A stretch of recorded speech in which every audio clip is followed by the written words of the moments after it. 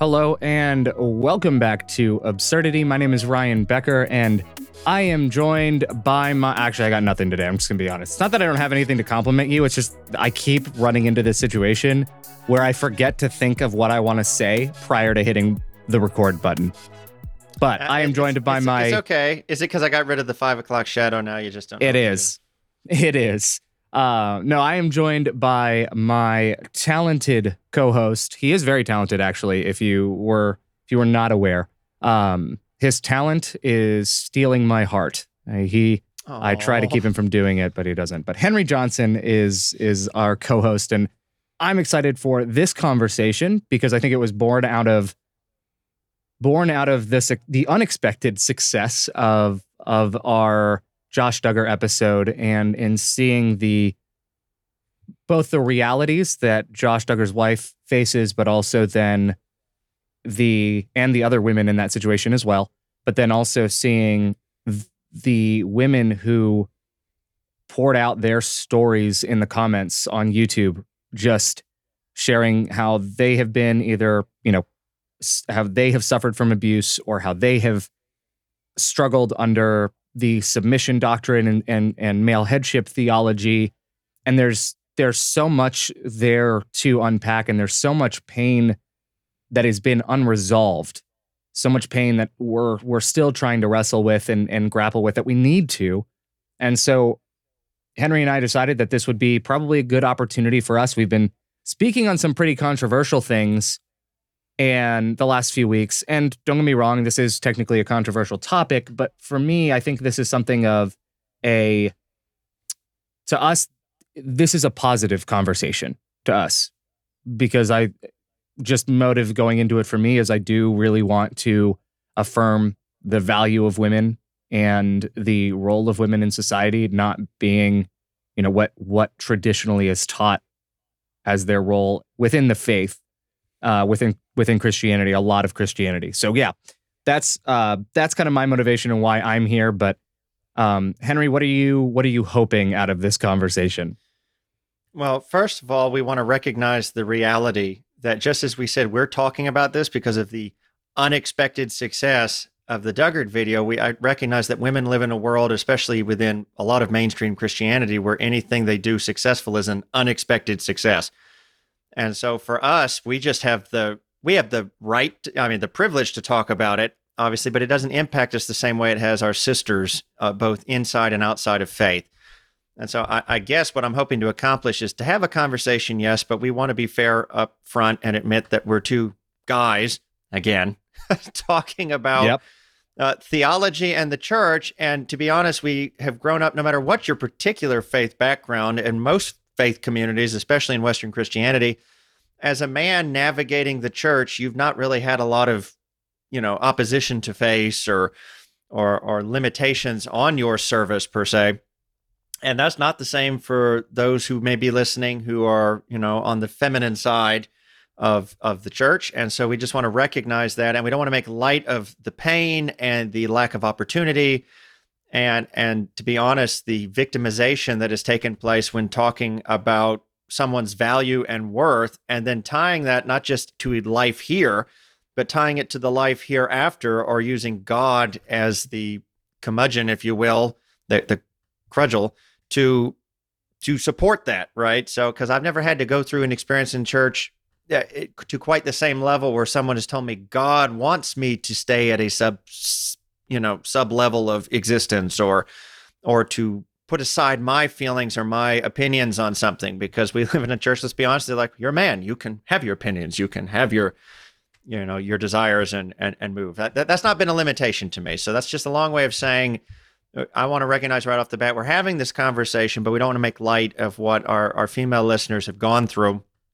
And for what little it's worth, and I know it sounds like too little too late, but I do want to apologize on behalf of the church, or at least in my capacity as an active Christian pastor. And I know Ryan has been an active pastor in a church in the past and now still ministers in other capacities that, whether you define that as traditional pastoring or not, it's still having influence over young men and women and older people, right? And in both of our capacities, I think we would I can speak for both of us. We apologize for the pain and suffering you have experienced and hope that this conversation would not re-victimize you, but would be a benefit to you, maybe help you in that healing process, and maybe help others, other men and women in positions that can influence this topic to make wise and healing decisions for the future. So that's kind of what I want to see out of it. Yeah, and I do want to say as well, I would second everything that Henry said there. I think I think one fair criticism that could come of this episode is that it's just us two men, that we didn't invite a woman into the conversation.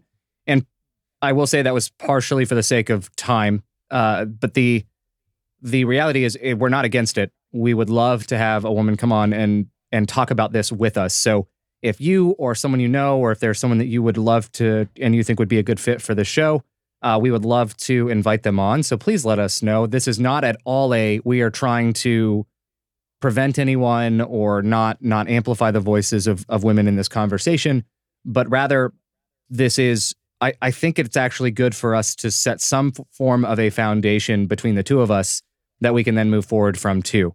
And we are, I think Henry and I would both classify ourselves as lifelong learners, where we are continually growing and educating ourselves. And that's part of what this podcast does for the both of us. So yeah, we are just hoping you enjoy the ride and enjoy the conversation as we have it. And I will say there was something really that stuck out to me from the comments of the Josh Duggar episode. There was a woman who commented saying something to the effect of, there was a moment where I was talking about researching and looking into the Josh Duggar case and looking into the history of it.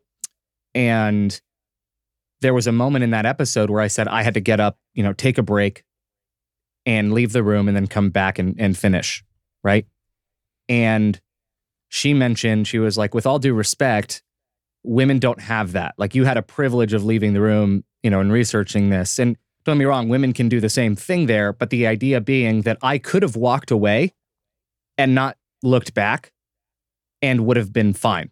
Wouldn't have been an issue. I could have just moved on with my life. And a lot of men are doing that. The stats on that YouTube video, over 23,000 views on it, and 91.7% of the views were from women. So it's already by and large that men are kind of avoiding these topics. And so I responded to her comment and said, you're right, it is an act of privilege that I can do that. And that's actually why I turned around and once I could, stand to relook into it, I went back and did it and then followed through with our conversation on it. It's because I know, and we talked about this on a different episode on the privilege of protest, the idea that for a lot of white people, protesting for racial justice and like Black Lives Matter, that's a privilege to us, where we're like, or the privilege of optional protest, where it's like, I don't like how hot it is today. I don't like how cold it is. I'm not going to go out. Whereas people who are protesting, many of them feel like they don't have a choice. And like, it doesn't matter what the weather is or what the risk is, that they're going to do it because they feel the need to protect themselves, their loved ones, and others in their community.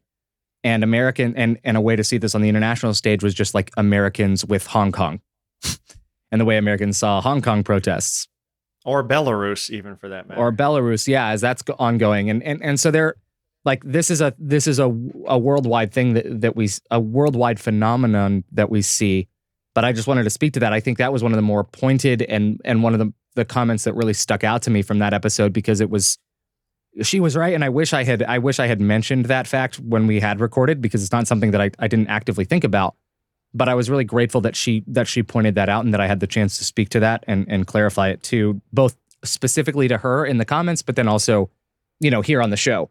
So can we go, I guess, a kind of a quick set the groundwork for foundation of what we're talking about with biblical headship, submission theology, male headship theology, all of that good stuff. Can you help us lay some groundwork there? Well, I mean, yes, we'll do a very brief summary. Very, very brief. Yeah. Yeah, because, and this is complex, and it depends obviously on who you're talking to, but the general gist of what we mean by headship theology or submission theology or whatnot is a concept that's existed for centuries, to be honest, which is the church has tended to view, and a lot of this comes from the origin of sin theologies, to use that term, in the church, where the idea that in the book of Genesis, at the beginning of the Bible, sin entered the story that even non-Christians have probably heard of, the idea that there was Adam and Eve, there was a man and a woman, and then Eve ends up at this tree, and she ends up taking a piece of fruit after she is tricked, beguiled, etc., by the devil in the place of this serpent, this talking snake. And from that, right, they say sin enters the world. All the damage, all of the disaster that we see around us has come into the world because of that act.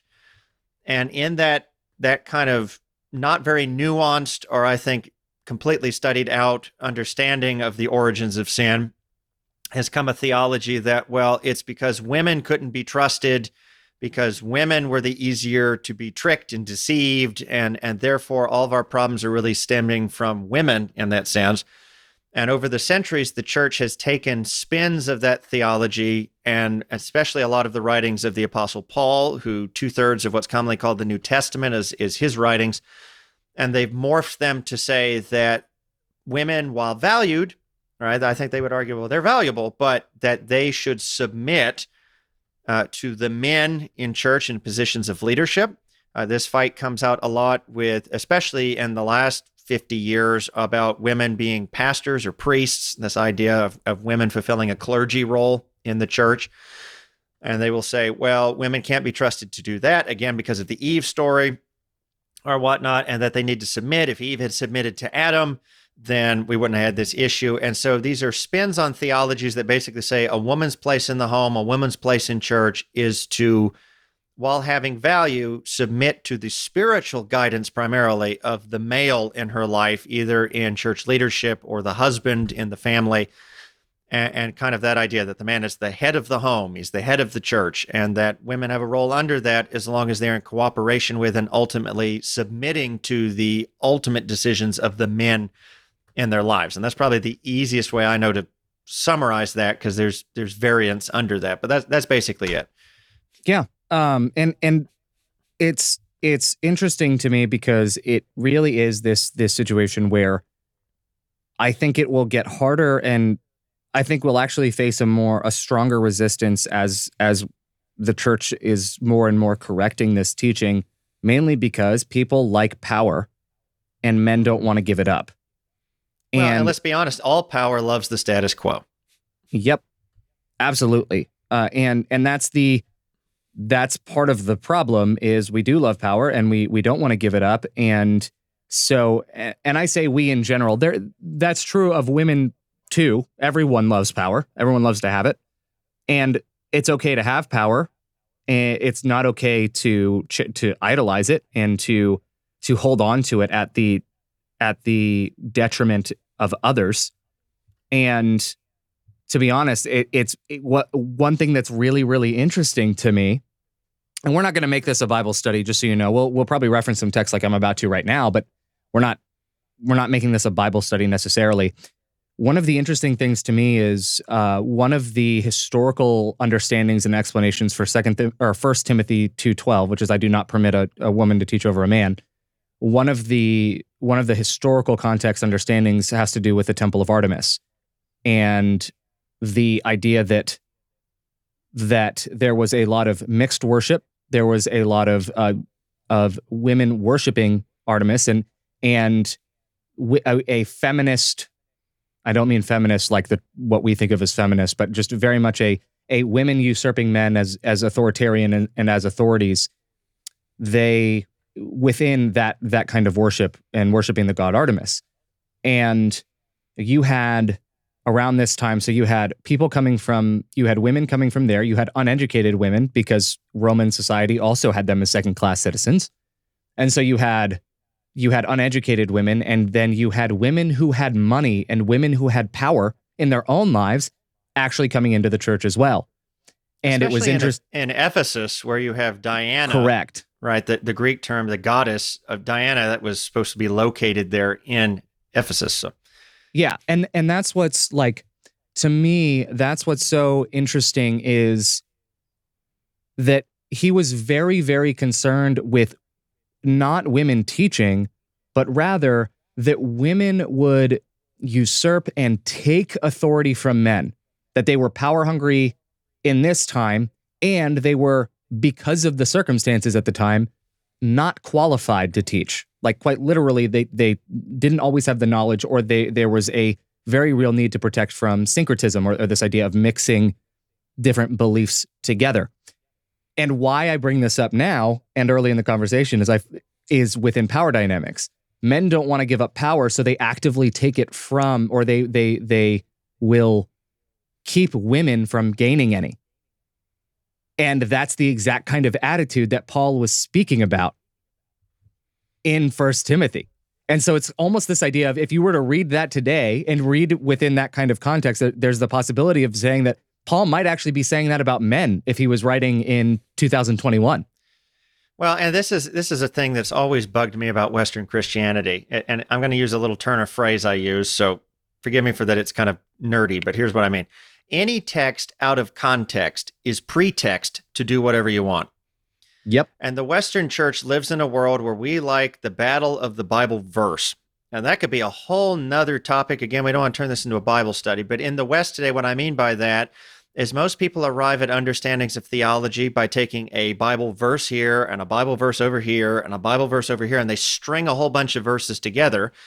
And they call it topical study. And they go, here's all the verses on this, and the majority of these verses all say this, so therefore this is our theology. And while that sounds good, where someone kind of, with didactylism goes, hey, I have 36 verses that say this and 35 that say that, so the 36 win. First of all, it's really easy to take a bunch of verses and make them mean whatever you want, independent of the context they're in. And second of all, I think it ignores the fact that, and I know this is uncomfortable for us in the West that want to use the Bible as a primary research tool, but the Bible was not written in nugget encyclopedia form, right? As I or said, in English. Or in English. That's correct. But my point is, verses and chapters are not original to the text. They're actually relatively recent in the history of Scripture, the Christian Scriptures. It really only came out about the time of the Reformation, about 450 years ago.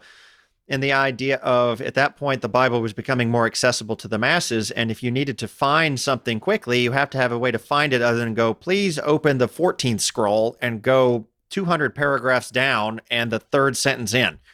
Right. And depending on if you're doing obviously Greek or Hebrew, or especially Greek, you don't really have sentences or punctuation, or, so then you'd have to go 14th line and in the middle of this thing, if you can see those 4 characters, that's actually a word split off from the other one, right? Those who study Greek know what I'm talking about. And then you got John, who is the worst writer, like grammatically and punctuation wise ever. Like, he just doesn't. It's a nightmare trying to read. Spell? So correct. Right. I mean, and then even Paul's writings are written in, a form of Koine Greek at times. The Gospels primarily. I mean, he had a more educated form of Greek in most of his writing for sure. But I mean, that's basically, a long story short, ghetto Greek, right? It's kind of the uneducated slang of the period. But the point I'm trying to make is, all right, I'm really upset when we get to topics like this, that the Christian propensity is to start randomly grabbing, quote, verses as if they were little Bible bullets or little nuggets of something, and just flinging them at each other as if that's how we arrive at some understanding of truth. Whereas to me, you have to take the totality of the narrative to arrive at an understanding of where it is going, what it's trying to do. Again, we've talked about this over and over again on so many issues. We ignore nuance at our peril, right? And I really think that happens at this issue. And the other thing I would throw out here, just off of what you said, is I know the arguments probably already in somebody's mind are coming back out. A lot of men in the church would argue they're not taking or keeping anything from women. It's God himself who gave and is keeping.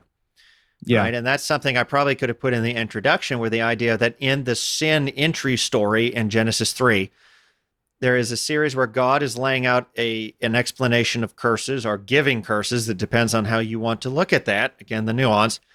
And where they will say God subjected woman underneath man, right? And so what they're doing is actually fulfilling a biblical imperative. They're fulfilling a command of God himself. It has nothing to do with them specifically. And that's another thing I think that we have to fight, or at least address, when having this conversation.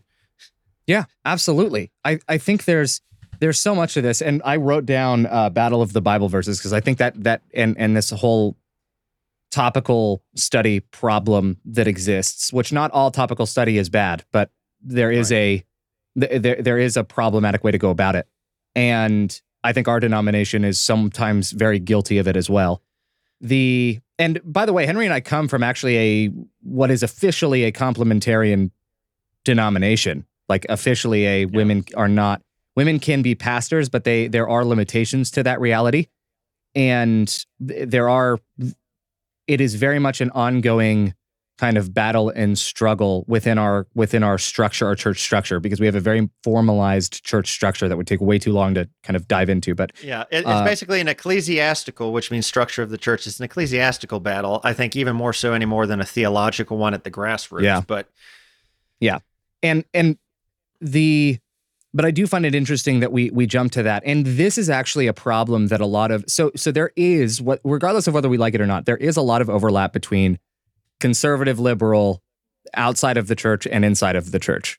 Like there is a lot of overlap, and it's generally that you do find balance, or you do find one that fits the other, or a conservative with this kind of view, or a liberal with that kind of view, or whatever. You do find that, and one of the things that I joke about is even the most liberal Seventh-day Adventist is still a conservative Christian or conservative evangelical Christian in some ways, and that's like so that is a spectrum still. But one of the things that I think a lot of progressives are up against is in the battle. A lot of progressives lose the battle of the Bible verses because a lot of progressives don't know the Bible like word by word in all of these different areas. They just don't. And that is something that conservatives have a lot more experience with, as far as like every time I'm in the room with someone who identifies as theologically conservative, they will spit Bible verses at you like it was ingrained in them as a baby. And a lot of progressives are a lot better at speaking to, I guess, the overall narrative or overarching narrative, but have trouble often, I find, citing specific verses. I know I struggle with that, and that's because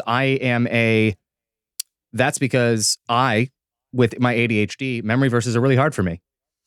I really, really struggle. And I can tell you general areas where verses are, but I can't tell you, if you tell me this verse or this thing, we actually, I'm terrible at Bible trivia. I'm terrible at trivia in general. We discovered that a couple episodes ago. And when you asked me about which president I forget the question was, but it was after World War II.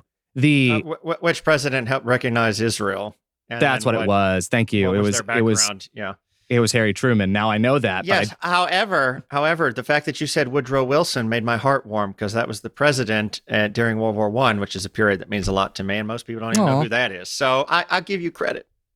Oh, I appreciate that. Thank you. But yeah, it's just I was thinking of you. So yeah, I see a lot of progressive struggle in this, and I would say that while I don't want to give into the battle of the Bible verses all the time, I do think that those on our side, those on kind of this quote side of the camp or of that conversation, need to do better in biblical references and being able to equip themselves with being able to speak knowledgeably in that area. I think that is something in a very glaring weakness that I see very, very often. Right. And obviously that could be even an interesting podcast at some other point too, talking about hermeneutics and how would we approach scripture and whatnot. But I don't, as fun as that is, I don't want to distract myself going, off that topic. I do want to circle back around to the topic we are discussing. And I guess this was a good part of the conversation to let people know where we're approaching this from, because there will probably be verses that are referenced. And I think Ryan and I both are not just speaking of verses specifically, we're trying to also be more balanced in the narrative as well, influencing that, again, the context, preventing a lot of pretext from taking place.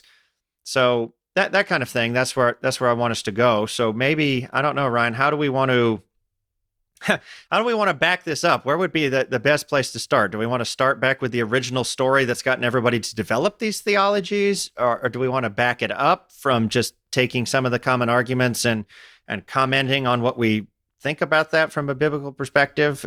I mean, how should we How should we run? Yeah, I mean, I think we should go the route currently. I don't know that our space should be necessarily the historical route. I think the historical stuff is important, don't get me wrong, and it is important for us to understand how we got here. However, I think that conversation is happening in a lot of other places, and I think one of those places is actually with the new book by Beth Allison Barr on the making of biblical womanhood. And that is a book that has actually rocked a lot of people recently and is making waves. And I think it's something that we should. It's something that it is a read that I plan to get here in the next couple of weeks and pick up. So if you're wanting to do the absurd book club with us, then you may want to pick it up and let us know.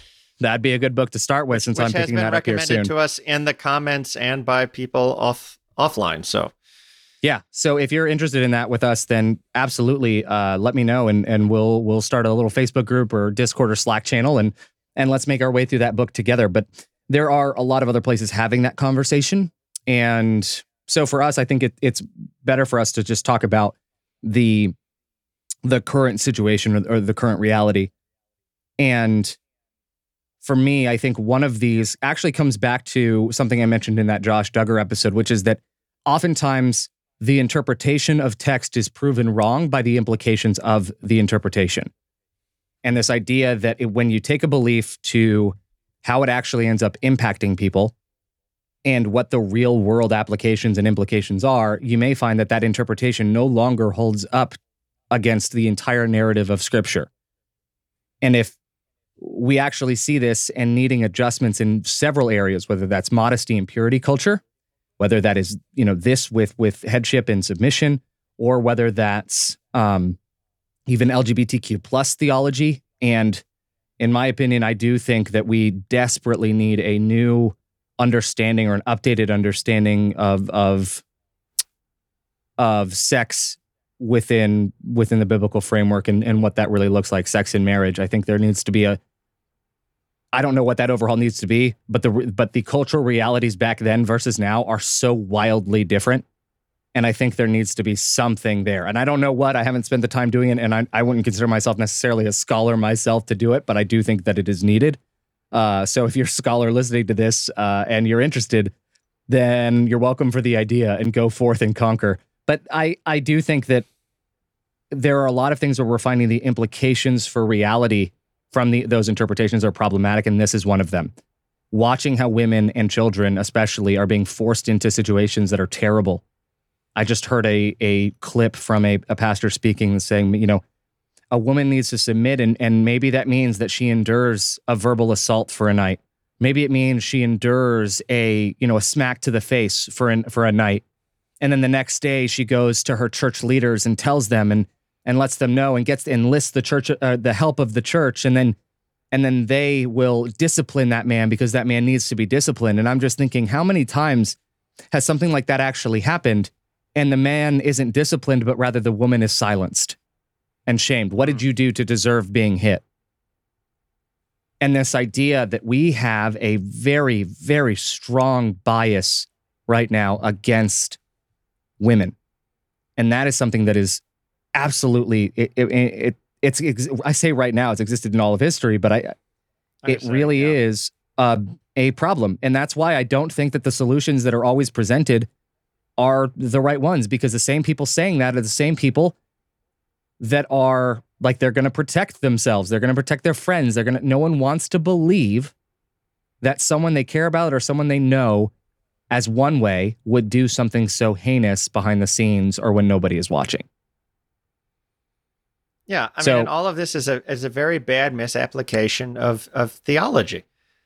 I mean, I really do believe that. I mean, because there's another thing that I think about when I hear horrible stuff like that, when it comes to headship or submission theology, and that is this whole idea of headship or the head. This is very biblically charged language that should actually be talking about the head of the church. And I would think that should not have been debated by any evangelical Christian or anything, that the head of the church is Christ. And for you to turn it into a man instead of the man, Jesus, and then I'm ready for those arguments. Aha, yes, Jesus came as a man. Okay, well, that was for prophetic reason, not for, never mind. So, Yeah. it's like, I mean, and let me give a disclaimer off the top here. If you're like, aha, we already have figured out where these two are coming from. Well, you probably did, and that's fine. We own it. But let me just say for the moment, for the beginnings of my ministry, my public ministry as a pastor, and for a good chunk of my life, I did come not only out of a more traditionally conservative denomination, both in the one I was in before and the one I'm in now. Not only did I come from that, but I was well schooled in a lot more of these traditionally conservative understandings of Scripture, to the point that I can remember, somewhat with a little vomit in the back of my mouth, I can remember some of sermons I gave even in my first year of pastoring and in a couple of the churches that I was pastoring at the time, preaching sermons particularly against women being pastors or elders or being involved in certain aspects of the church. And like you said, Ryan, I could throw a lot of Bible verses at you. Now, I was very well schooled in that, and it was a topic that I felt very comfortable with for a long time until a series of events took place. And I even wrestled with it for several years there in the interim to end up where I'm at now. So I guess that's just a fair background to say. It's not like I've always been of the opinion that, yes, women can do whatever. I just want you to know this is an issue even I've had to grow on. That there was a time I would have I've very much used the babble. Oh, yeah, that Freudian slip of just how bad it is. The battle of the Bibles in the opposite of probably a lot of the arguments we're going to make today. So, you know, but that's one of the biggest things that bugs me is the idea is that who really is the head of the church? Who is the head of the faith? Yeah, and this is well, and as an example, going into a little bit of that, as an example of what we see or how we see that kind of abused is Ephesians 5. And I actually remember doing Ephesians 5 is the, wives submit to your husbands, and husbands or men love your wife like Christ. That chapter has nothing to do with just correct. I know, no. Yeah. That chapter overall really does speak to submitting to one another.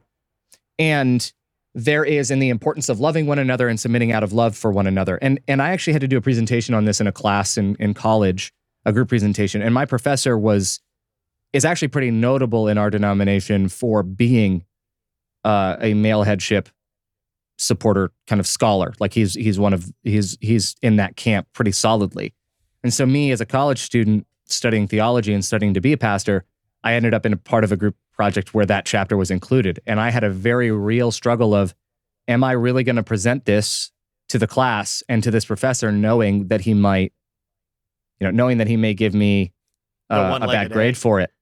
Yeah, exactly. But I did it anyway, because there are women in that class. In fact, 3 out of 4 of the people in the group, so it was basically just me, were women in my group. And I was like, I'm not going to gloss over this. Everyone, that's cowardly, and I'm not going to do it. So I presented on it. And one of the things I pointed out is in Ephesians 5:22 is where it says, wives submit to your husbands. In Ephesians 5:21, it says, out of love for one another and reverence for Christ, submit to one another and submit to each other. And then it says why, and then 5:22. But in your modern English Bible, it separates those two verses as parts of different sections. Well, again, and this battle of the Bibles, and again, context. Correct.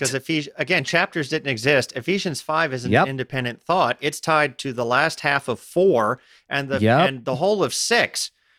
Right? 4, 5, and 6 are all one big narrative where the basic whole of it is you're submitting to Christ. Then as you submit to Christ, you're demonstrating that, because again, this goes to our previous point. Christ is the head of the church. And if you don't know, what do you mean Christ?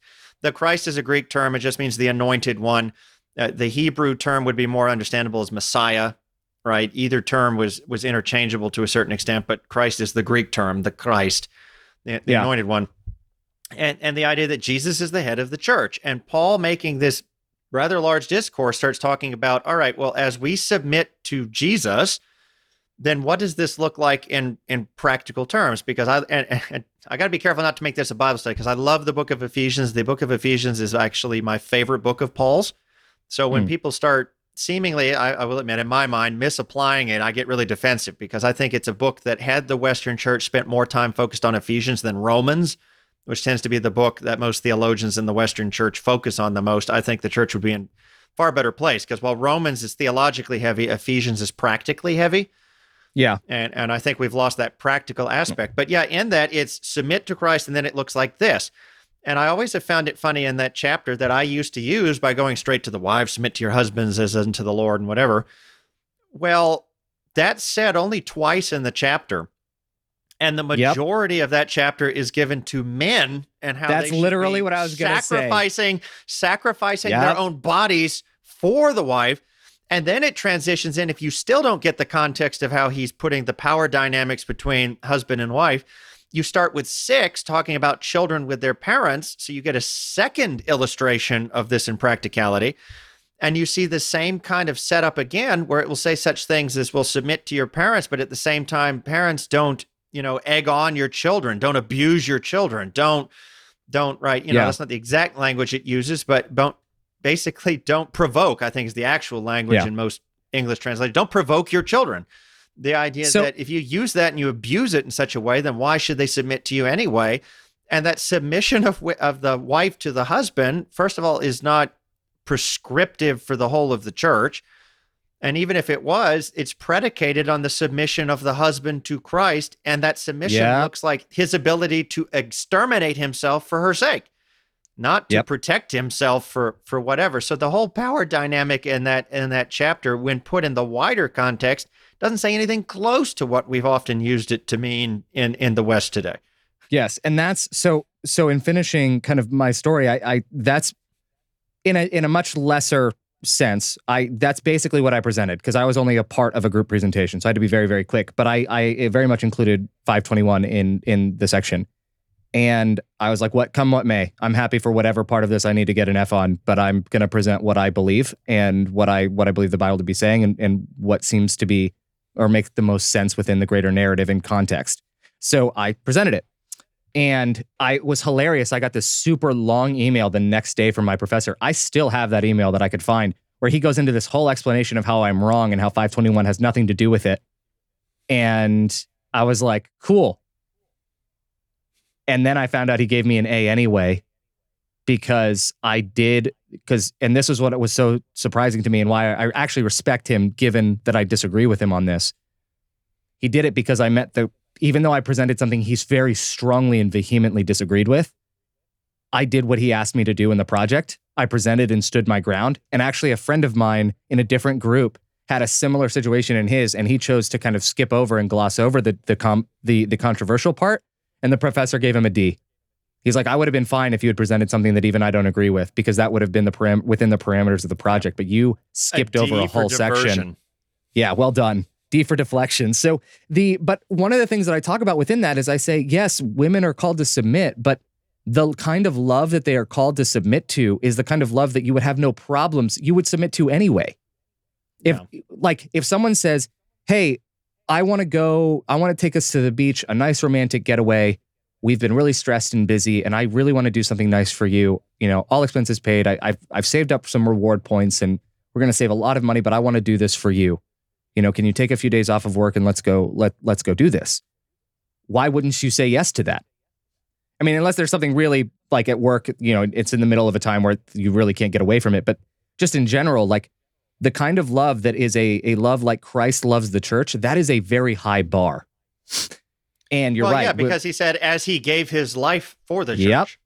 And so what this means is that if that's the love that women are called to submit to, then that means that by definition, or by extension, they are not called to submit to a love that isn't like that. Well, and again, in that kind of, quote, power dynamic, everyone is trying to out-submit the other one, both directions. Yep. I like to say, yes, and this is something that could come up too, a lot of what I've discovered the longer I've been studying theology and really wrestling with text is how many of these things we fight today in the church are actually symptoms, not the disease, and they're all interconnected. Once you start pulling the thread on one of them, and they all start spilling out into other things. And I can imagine it definitely for the first century Christians, and even today, when he was saying stuff like this, he's having to face a population that a lot of converts are coming from Judaism, and they're dealing with Zionism. And I don't mean the modern forms of Zionism, even though they have a lot of in common, this idea of power over somebody.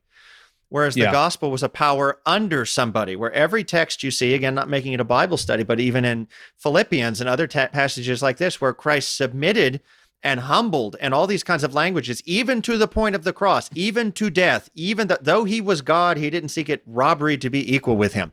This idea that the gospel flips the power dynamic upside down. And one thing that I firmly believe, giving it away here, but in the biblical narrative, one thing I'm so impressed with the biblical picture of God is the idea that God holds the principal pinnacle of power in the universe precisely because he could care less about having it. Yep. Right? I mean, it's that irony, right? The whole reason he has it is because he didn't care about it at all, right? You can trust him with it because he doesn't need it. He doesn't want it, right? He's looking out for the best interests of the other. And the whole biblical narrative, as I understand, I believe as you understand it as well, and we have terms for that theologically kind of wonky in our own denominational structure, but I'll avoid those for now, is the idea that this whole intergalactic conflict is over an understanding, is God supremely interested about himself or is he supremely interested about others? And depending on where you fall on that spectrum is how it's going to influence your theologies, but also in a great sense, the Bible would say your eternal destiny and which side of the good versus evil debate you're going to fight. And I would say that same Zionism is now in Christian nationalism and other things, the idea that we have power over instead of under. Yes, and there's a lot of reading in from our current understandings of words and what we picture when we hear certain things.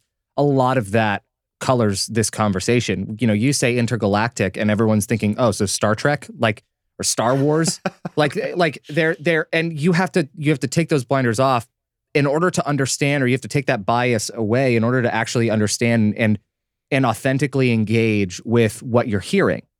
And instead of allowing that to color your judgment of an idea.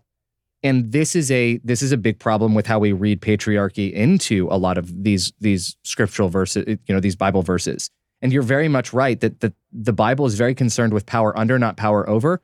And pretty much anywhere where someone has power, the idea is that they're really trying to give it away, that they're trying to find a way to share that power so that other people are lifted up and empowered themselves. And that is something that we miss. And I think part of why we miss it and part of why a plain reading of scripture just doesn't work. Sorry to say, but whatever your plain reading of scripture is, it just doesn't work, or else creation happened twice. Like there's and like 6 different people at different times independently got to the tomb first. There's all these little things that just don't work on a plain reading of scripture because the Bible wasn't meant to be a plain reading word, and language doesn't translate word for word either very well. I know it's going to sound like semantics. I would, and maybe this is more the conservative upbringing that I had. I would argue that a plain reading of scripture does work, but a plain reading of anything requires you to understand context.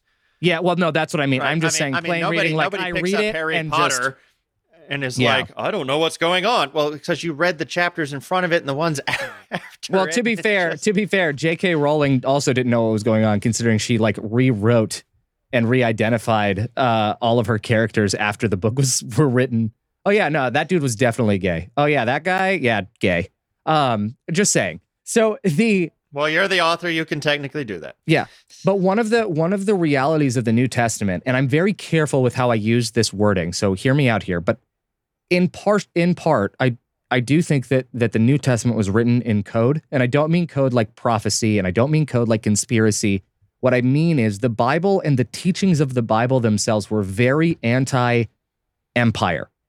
And that is a term within theology, but the idea being that a lot of the teachings of Scripture, power under versus power over, or empowering women to actually be teachers and hold positions of authority, like Paul mentions in Romans, a lot of that came from, or a lot of that is against what Roman society teaches. But you can't outright come out and say Rome is wrong, Rome is wrong, Rome is wrong. There is a way to go about including in these letters that Paul writes and that the other biblical writers wrote to the believers back then. There was a way for them to communicate their teachings in such a way that didn't alert and flag unnecessary attention on the church that was already had a lot of negative press, so to speak. And so there is something to be said about the fact that a lot of the Bible has to be, or a lot of the New Testament does have this theme of anti-empire, that by teaching one way, you are by definition saying that the other way is wrong, that this other way of doing life or this other way of regarding each other and contributing to society is incorrect. And that is a very consistent theme, I think, that goes throughout the New Testament that we see quite a bit. I would even argue, again, it's going to sound like semantics. I don't know so much that the church was preaching, particularly anti-empire or anti-Zionism or whatever, as much as just that theology realized everybody knew meant the underpinning, the Yes. unraveling of these current power structures. And Yeah. I would argue that's not even just a New Testament theme. I believe it was also in the First Testament, commonly called the Old Testament. I mean, you see it in the book of Daniel, Ezekiel, other things that are dealing more prophetically, but with the rise and fall of empires and kings are raised up and kings are down. I think the problem is if you understand what Jesus even had said in the New Testament, it goes, if my kingdom was of this world, my people would fight, but right, I'm looking for a different kingdom. He's working to the new heaven and earth merging reality as the great Anglican theologian and my secret, man crush in theology, N.T. Wright would say, and also in his works on Ephesians, which maybe is why, that comes to my mind. Yeah. But this was always a theme of it was power under instead of over. And the whole thing that got Israel in trouble, ancient Israel, in trouble in the First Testament was the idea that they took that and they turned it on its head to make an exclusivity, that they were somehow the sole heirs, not only of the oracles of God, but of salvation itself, that the temple it was itself. And that progressed even into the New Testament, where Second Temple Judaism, they're worshiping the temple. All right, they're trying to purge anything that they think is a risk to Judaism itself. And then they're also trying to enlist the state. They're trying to get Rome involved to deal with their problem by always, we see that in the book of Acts. In our church at this moment, we're just finishing a series on the book of Acts. And we've been seeing they're always trying to enlist the power of the state by convincing them this theology actually means they're against Caesar. And so therefore their state threat, why don't you come and deal with it, because we don't have the power of capital punishment and we want to get rid of this guy. Right, but you see a lot of those debates. And so it's understanding that power dynamic or where the priority is and not. And again, a nuanced reading, and we're not very good in the West at doing that. No, we are very much a black and white thing. I agree with you, by the way, that the teachings weren't necessarily, they did understand a lot of this was wrong, and they were teaching against it, or they were teaching what they now knew to be truth. What I mean is that there's a way to present that truth in contrast to the current realities of society that meant that they had to be sensitive to the way that they communicated the teachings. That's you don't just come out and go, we know this theology eventually means Caesar isn't the ultimate king. You probably don't. Yeah, exactly. Yeah, exactly. So that's specifically what I mean by code. It's more so just kind of veiled language, or a little bit more subtle in what it's trying to communicate. And that is something that I think is worth pointing out, that a lot of that comes into play. So shifting gears to what we kind of mentioned, we went backwards anyway, because both of us are so fired up about some of these improper understandings. What does this mean for the current situation, the current church, and what is, I think, the way forward? To me, it almost seems like this is going to be one of those civil disobedience issues for a long time, and then we're going to look back on it and go, wow, this was amazing. Wow, this was terrible. Why did we let this happen? And eventually we'll look back on this and believe that. I at least I hope. But what is the actual kind of path forward here? The more and more I see, or the more and more I look at it, the more and more or the less and less I see the possibility of it just being amicably resolved the traditional way. No, I'm not calling it for any violence or anything. I just mean this idea of, we're going to see more and more people just disobeying or going against what the corporate or institutional church has voted or said or staked itself on, and just doing it anyway. That's almost what it seems like to me. Well, and this is how all great reforms have taken place, where people had to get to the point where, not because they were trying to assume power through it or anything else, but they said, my ultimate authority has to lay in the Word of God. Right. Mm-hmm. And its totality, and an understanding that the church is messy. Right. And that's not an excuse for that. And the church has done horrible things.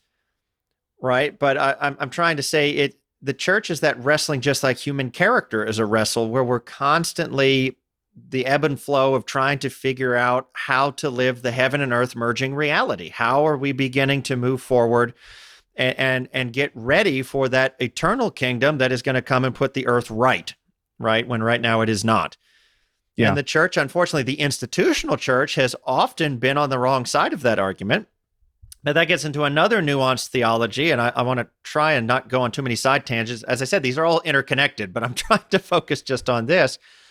But I mean, it's always been the case that God's people have never been institutionally carried through. They've always been carried through by the power of the Lamb, by Jesus himself. And the institutions are valuable only in as much as they become appropriate vehicles for carrying it forward. But we've seen time and time again, even in the biblical narrative, the church institution itself ending up co-opted by evil and turned to be on the wrong side of God's narrative, and actually multiple times become the worst enemy of God and his own people on the planet. Right? Yep. Israel was a vehicle, an institutional vehicle to carry forward the reality of God's work. And again, because I guess I'm just in an N.T. Wright quoting mood, and by the way, if anybody watches this and you know N.T. Wright or something and you want to show him this it would be a dream of mine to talk to this gentleman.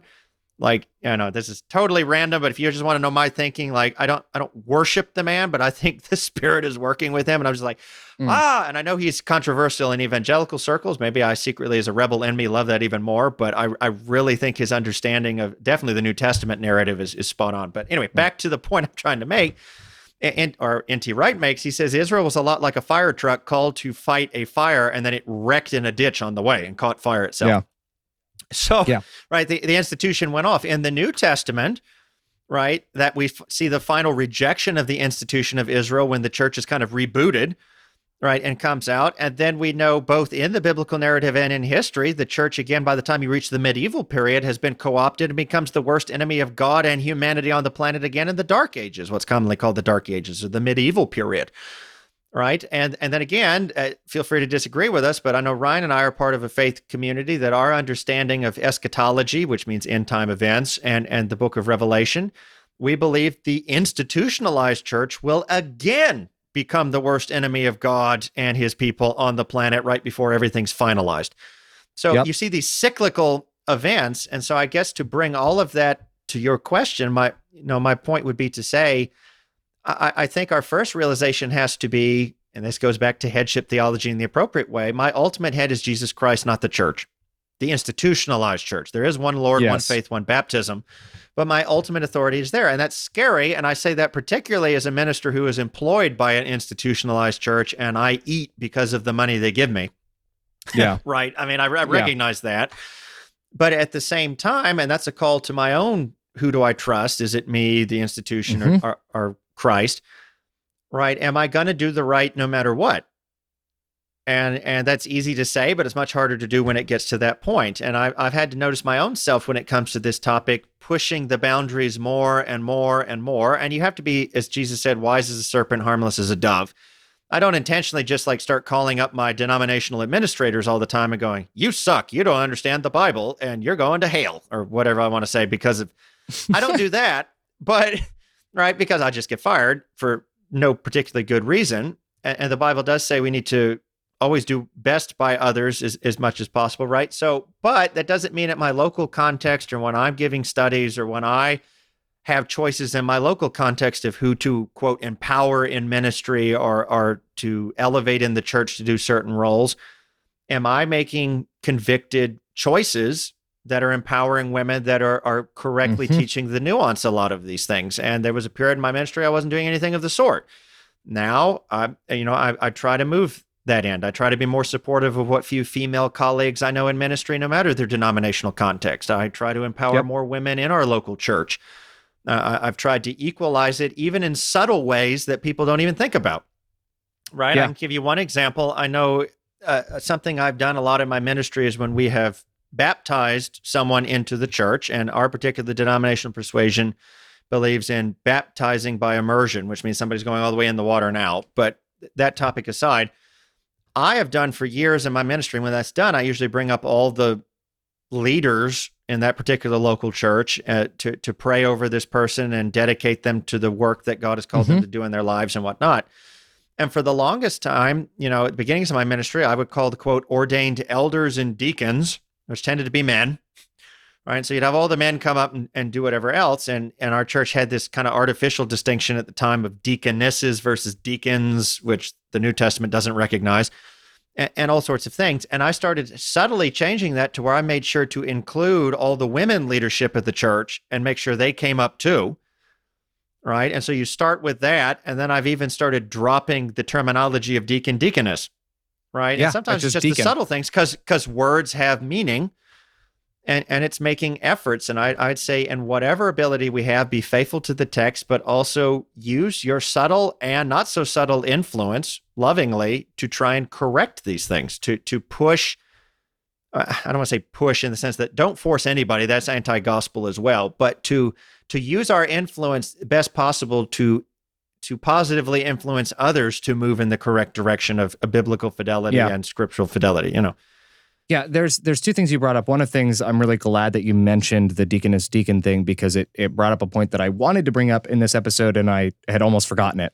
But the first thing I want to say is about representation. And when I was pastoring full-time, one of my members actually came up to me and we were just talking about differences of beliefs or whatever. And this was a very kind way that, like, this wasn't a conversation that had any animosity, but it basically ended with him saying, for instance, you believe that women should be ordained or should be able to be pastors, and I don't.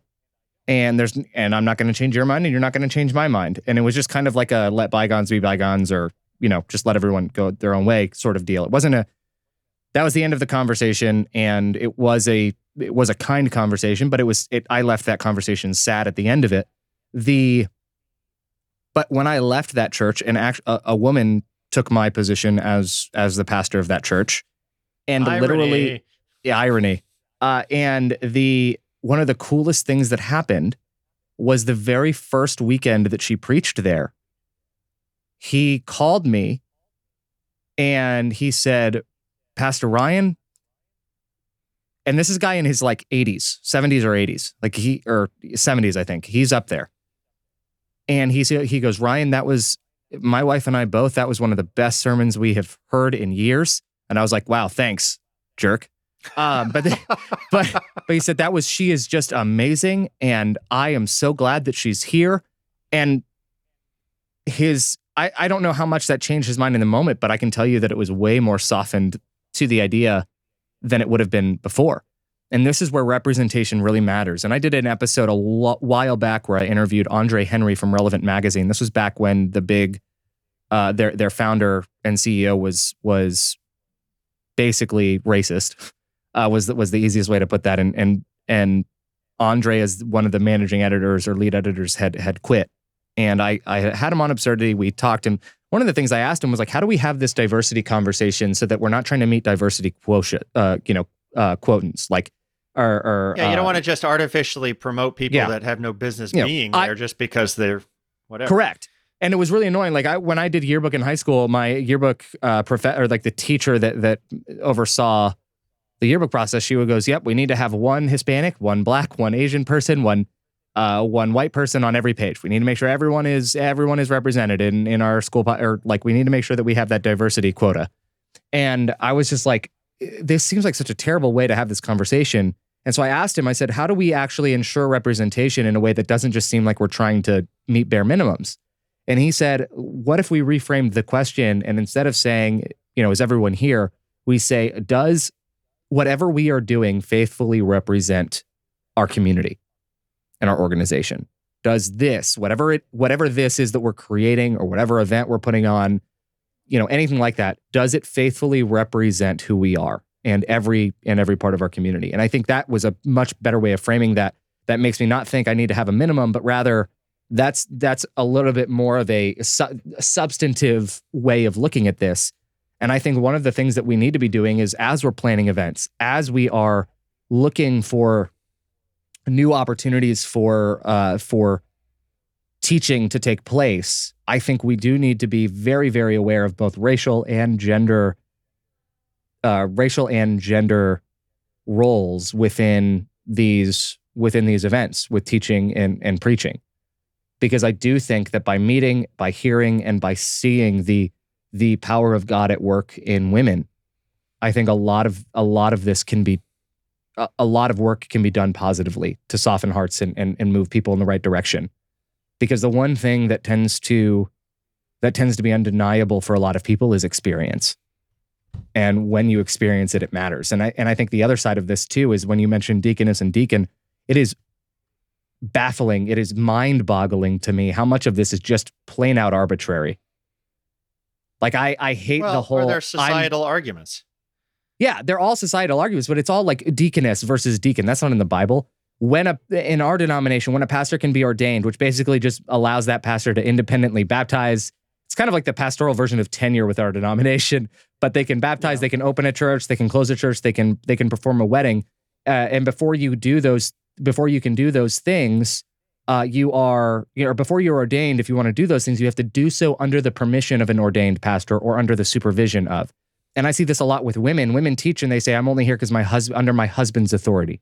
Because my husband has told me that it's okay to do this. And I'm just like, all of that is so arbitrary, because then I see people get ordained because a conference president within our structure just likes the person, right? Like, but they can teach over children.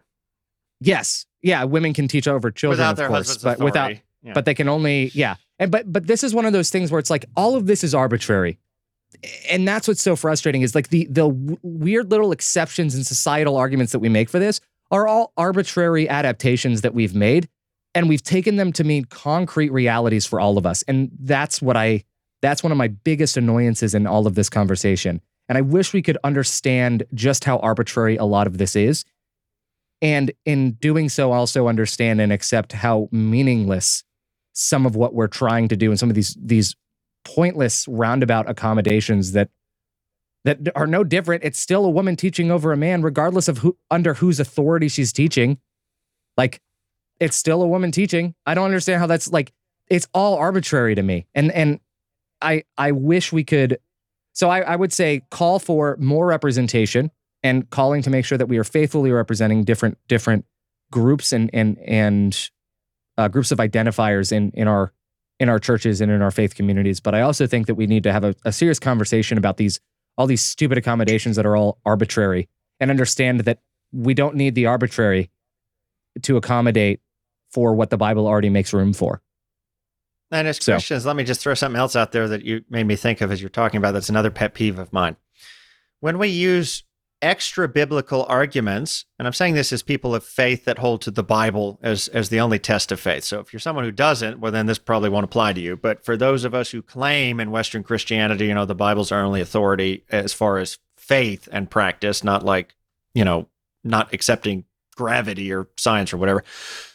My point would be, people always say, well, what about the feminist movement? Or what about Diana and the priests and priestesses and their cult practices in the first century, and Paul would have been having to deal with this or whatever.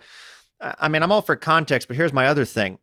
We don't arrive at truth by a rejection of something else. I arrive at truth by an embracing a biblical reality. And it drives me crazy that so many arguments in the church are arguments made against something, whether, and against, well, this society does it this way, or this faith does it this way, or this culture does it that. Yeah. And in reality, while that's interesting, I don't care when it comes to my faith. I want to embrace what the biblical narrative says. Now, those other things might be interesting and they might give me hints towards something or a better contextual understanding, but that's not ultimately everybody, whether it's COVID or women or science or anything. We don't arrive at truth by rejecting things. We arrive at truth by embracing reality. Yes. And I really wish we would get to that point. And then the final thing I'll just throw out there, and then you better land this plane for us, is circling all the way back around to what you said at the beginning about how you can often understand a theology by its implications of the outcome of believing it. And it is true, and I don't personally believe, this is going to sound arrogant, but I don't really believe there's anyone that could dissuade me otherwise from the observation that injustice towards women is one of the oldest evils and injustices in the world. It is the oldest. And well, yeah, that's true. In a biblical narrative, not making a Bible study, it is the oldest. As soon as sin, interestingly enough, again in the Genesis 3 account, enters, the very first person thrown under the bus is a woman.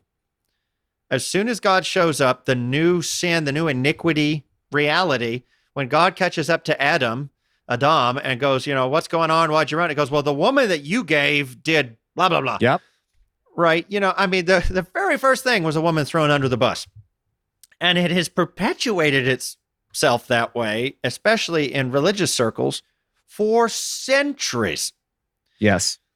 Right. And so that should be telling right there. And then I would just say, I would hope people would, in context, go back to Genesis 3 and view what God is saying as descriptive rather than prescriptive when it comes to the curses, and pay close attention to what God's actually saying when he says her desire will be for her husband, but he shall rule over her. It seems like the vast majority of punishment language that we attribute to God is actually just him describing a kind of like an objective outcome that will happen, like a consequence that will happen, rather than I'm going to ensure this punishment happens. Yeah.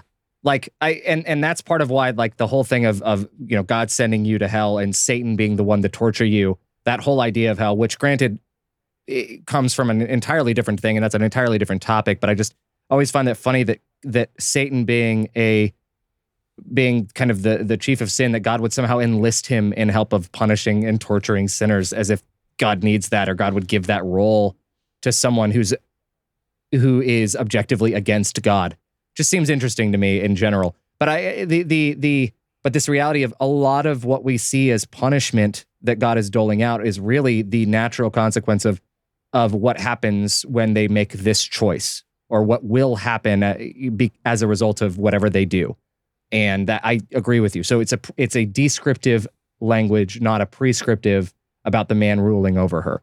And in context, again, please remember, in the creation story, Christians, when God puts Adam to sleep, everyone's like, aha, man was created first and whatever. And I hear those out of context arguments too about, see, that was first. Yeah, except that even in Genesis 1, it's like male and female you created. Then it backs up and gives you detail. Yeah. But even that aside, God doesn't choose part of his head, part of his skull, because in the story, this biblical language is a bone is taken out of Adam to make Eve. He doesn't take part of the skull. Women don't rule over men. But at the same time, he didn't take a heel bone and make her out of that either, as if men should just walk all over women, which is what most Christian men seem to do anymore in the West, theologically at least, if not in practice. All right, he took a rib, something that's, when you're standing next to each other, is an equal part of, everybody has the same amount of ribs. Everybody's, you have to stand shoulder to shoulder to have that. I know we have different heights, but my point, the general same, that the core of your being, he takes the core of Adam and he sticks it out and he makes Eve.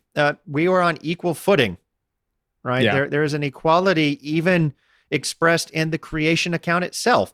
Yep. So I would just really hope, again, we would take things in context. We would understand the overarching directions of these theologies that we believe, and we would be called to a greater and stronger fidelity to Scripture. Yep. We got rid of the who did it first argument. We teach kindergartners that doesn't work. He hit me first. That doesn't mean anything. That means nothing. Oh, and by the way, the same people that use Paul's arguments about women also conveniently ignore his verse. What is it in? Is it also in Timothy, or is it Titus, where he makes the comment? I'd have to look it up now. This is bad. I was talking about knowing verses and I just forgot. Where he basically says Adam is the one to blame for the fall, because while Eve was tricked, Adam full well knew what he was doing and rebelled. The language he uses specifically is Eve ignorantly, goes on the attack. But Adam knew she did something stupid, and he does it anyway. Yeah. Right? Because he's more interested in, well, I'm not going to use a crude phrase. He's more interested in that than he is in sticking to the truth. So, yep. Yeah. So all of that to say, and let's kind of put a bow on this. All of that to say, women, we hear what you've shared with us. We hear what you share just in your own spaces. We want you to know that you are valued, you are important, you do matter, and you matter no less and no more than the men who try and subjugate you, and the men who try to exert power over you. And I know that is kind of meaningless and ironic coming from other men, but I hope that we can be a couple positive voices in that conversation for you. And if there's anything that we got wrong here, as far as and anything that we missed or may have accidentally communicated, kind of like what I shared at the very beginning with the woman who commented about privilege and me saying, hey, thank you for the opportunity to clarify that. If there's anything that we could clarify or shed some more light on, please let us know. We'd be happy to do so. Our contact info is in the show notes and description, and you can always leave a comment on YouTube as well. But we just thank you so much for listening and for being here, to everyone, and we hope that this is helpful to you on your own journey. And with that, thank you so much for listening, and we will see you next week.